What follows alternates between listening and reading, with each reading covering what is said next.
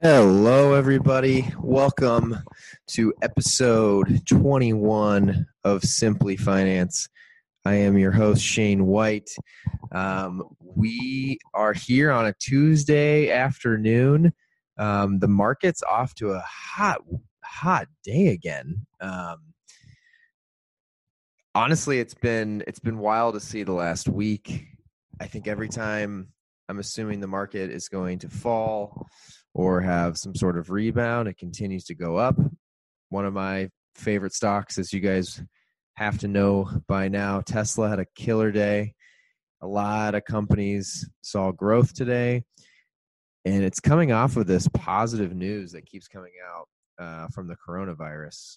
I mean, it's good to see that people are getting back in the market, and we're not seeing even more of these companies impacted totally just lose their value in the stock market. But at the same time, I personally think we're still in a situation where we are overvaluing a lot of these companies. I think the ones I've been hitting on, travel, I mean, they've had some big rebounds, and honestly, the stock has bounced back quite a bit, but those are still great buys in my opinion. We'll have to see. So anyway, that's not what we're talking about today.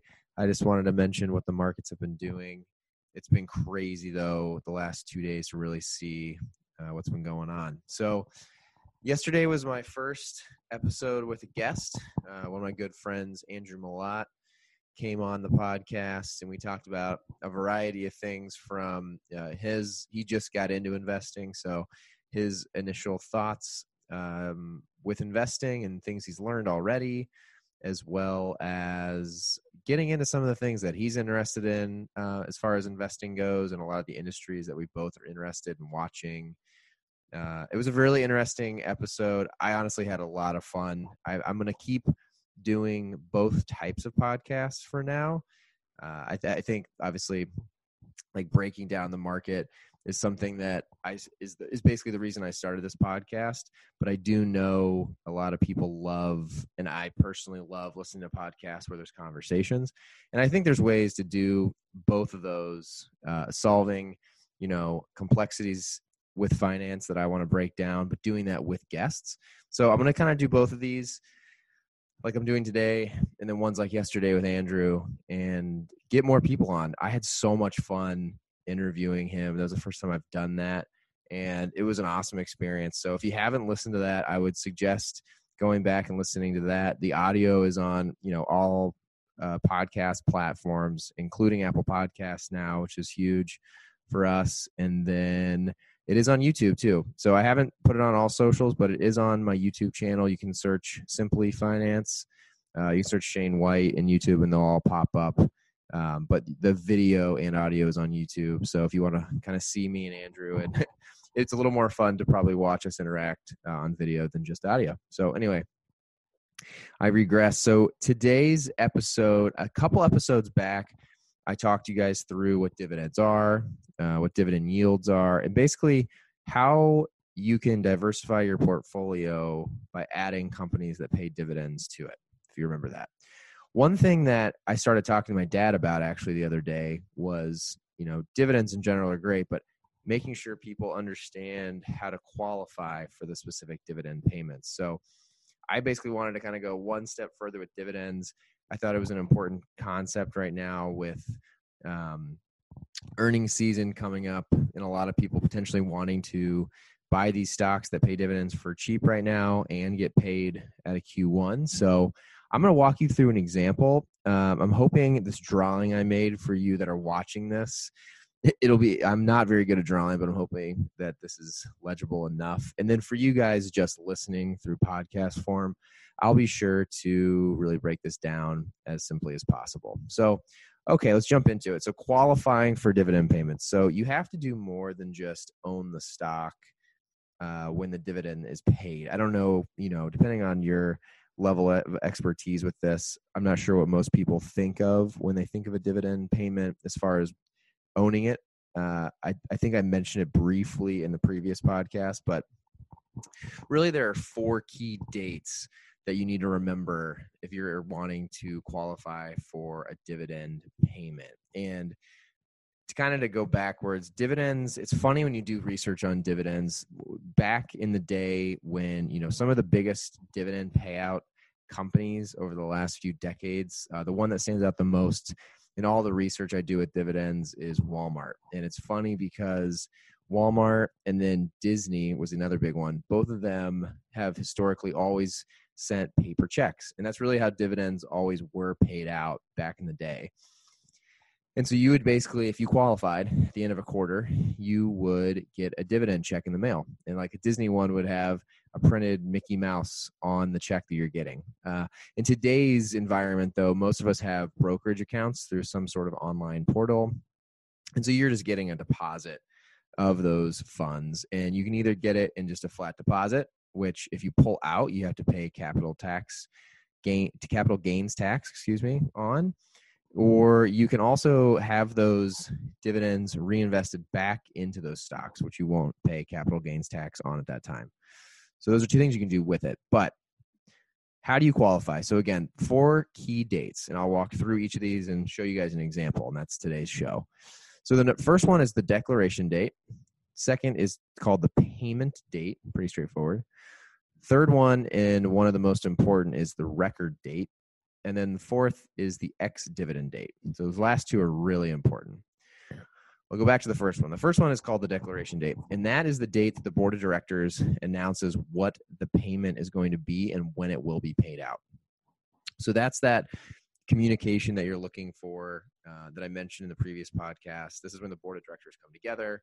They look at how the company performed and they make the call on how much they're going to pay out in dividends. So in that public announcement, they will announce exactly when they're paying it out and how much it'll be. The next date is the payment date. So obviously, like they're announcing the declaration date. In that, they'll also announce the other 3 key important dates, the second one being the payment date. And that's the date that you'll physically see the funds get deposited into your account. So that's obviously when all of it comes together and you get those funds that you earned. Now, those 2 dates, are great to keep an eye on. It's gonna basically tell you and navigate you to understand really number 3 and number 4, which are the record date and ex-dividend date. So these next 2 are really the most important. And so number 3 is the record date. And for you to get the dividend payment, the record date is the date that you must be officially on record as owning a share to receive a dividend. But however, with stock market rules, you actually have to own the stock 2 business days, 2 full business days before the official record date to get your dividend payment. So this is where it gets a little confusing. This is why I drew out a little example, and I'll talk through it. The fourth and final important date for you to know is the ex-dividend date. And that's the date in which the stocks trade ex-dividends, which basically means excluding dividends, or without the dividend payment in question. So this is the day in between the day you have to own the stock and the record date. So if you think of it sequentially, you'll have a declaration date. Then there will be an official day you have to own this stock to get paid. The next day is the ex-dividend date, which means anyone trading that stock that day is excluded from any dividends. They're the first day of trading that is not going to be inclusive of the dividend payment. And then the next day is the record date. So everyone on that date that owned it 2 days before will get paid out. And then finally, you'll have your payment date. So that's kind of the background of those dates. I know that's a little bit confusing, and that's why I decided to draw this out. So I'm just going to walk through this. I'm going to hold this up. I'm hoping everyone can see this. It is very much just a handwritten piece of paper here, and I'll explain it. So in my example up here, you see up here in the top, April. So I'm assuming we're today, right? Today's April 14th, 2020. In my example, I'm saying tomorrow is April 15th, 2020, and this is when Company A announces their declaration date. So you can see on the 15th I've circled, that's the declaration date. That's when they come out and they announce all these other dates. So in my example, Company A has told us that, hey, today's April 15th. We're declaring our dividend payment information today. On May 15th, so a month from now, that will be our payment date.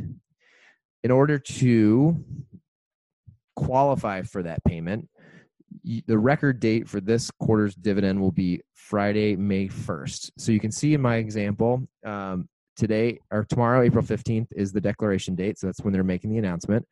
A month later is the payment date. And then exactly 2 weeks before that, which that 2 week time period is not always the same, but that's what I'm using in my example, and that's pretty common. That is the record date. So that record date is a Friday. So if the record date is a Friday, and with stock market rules, you have to officially own that stock 2 days before that date. That means if you backtrace it, not the 30th, but the 29th of April, so 2 days before that, and there's stars on this date if you're looking on the video, that means that at the end of the trading day on the 29th, you will need to own at least one share of Company A's stock in order to receive payment on the 15th, if that makes sense. Now, the ex-dividend date, which is the day after the 29th or the 30th of April in this example, would be the first day that stocks traded on that day will not qualify for dividend payments. So that's all you have to do. You really just have to own stock by the 29th to get the dividend payment. You don't have to have it the whole quarter. You don't have to have it the whole year. That's really all you have to do. And the funny thing about this is the own by date, which is not one of the official dates, but that's what I'm calling it. So in this example, the 29th of April, that's officially on the record of you owning the stock. Even though the record date is the 1st, since they backtrack it 2 days from the record date, technically if you made sure you bought some of that stock on the 29th so you can qualify, if you sold your stock, all of it you owned, the following day on the 30th on the ex-dividend date, you would still receive your dividend payments, even though you didn't own it on the record date. So kind of an interesting fun fact that comes along with the way dividend payments are calculated and figured out.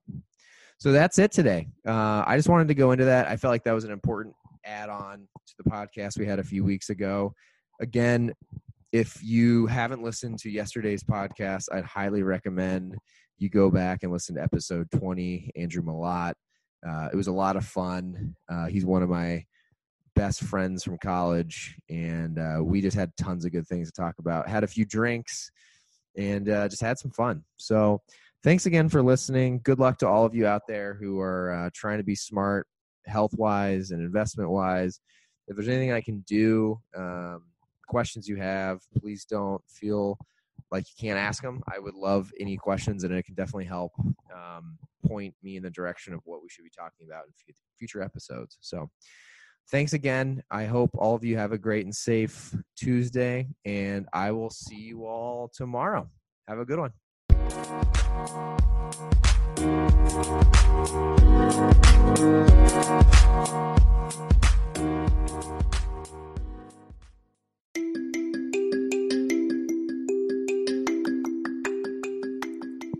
Well, hey there, everybody.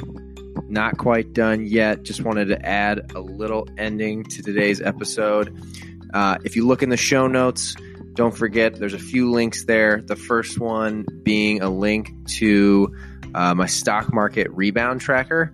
This is essentially a free Google Sheet tool for any of you to use and share with your friends that just basically maps out the stocks that I am keeping an eye on, potentially looking to invest in, and really just wanting to keep on the radar. So definitely check that out. And then if you are new to investing and really want to try it for yourself, I would suggest using the second link in the show notes, which is basically a link to Robinhood, which is the platform I use for all of my investments. You get free trading, no commission fees whatsoever. And by the way, Robinhood is not a sponsor of the podcast, but you will be able to get a free stock by signing up using my link. So get after it, try out some investing. Thanks again for listening. And most importantly, stay positive. Have a good day, and I will talk to you guys soon. Goodbye.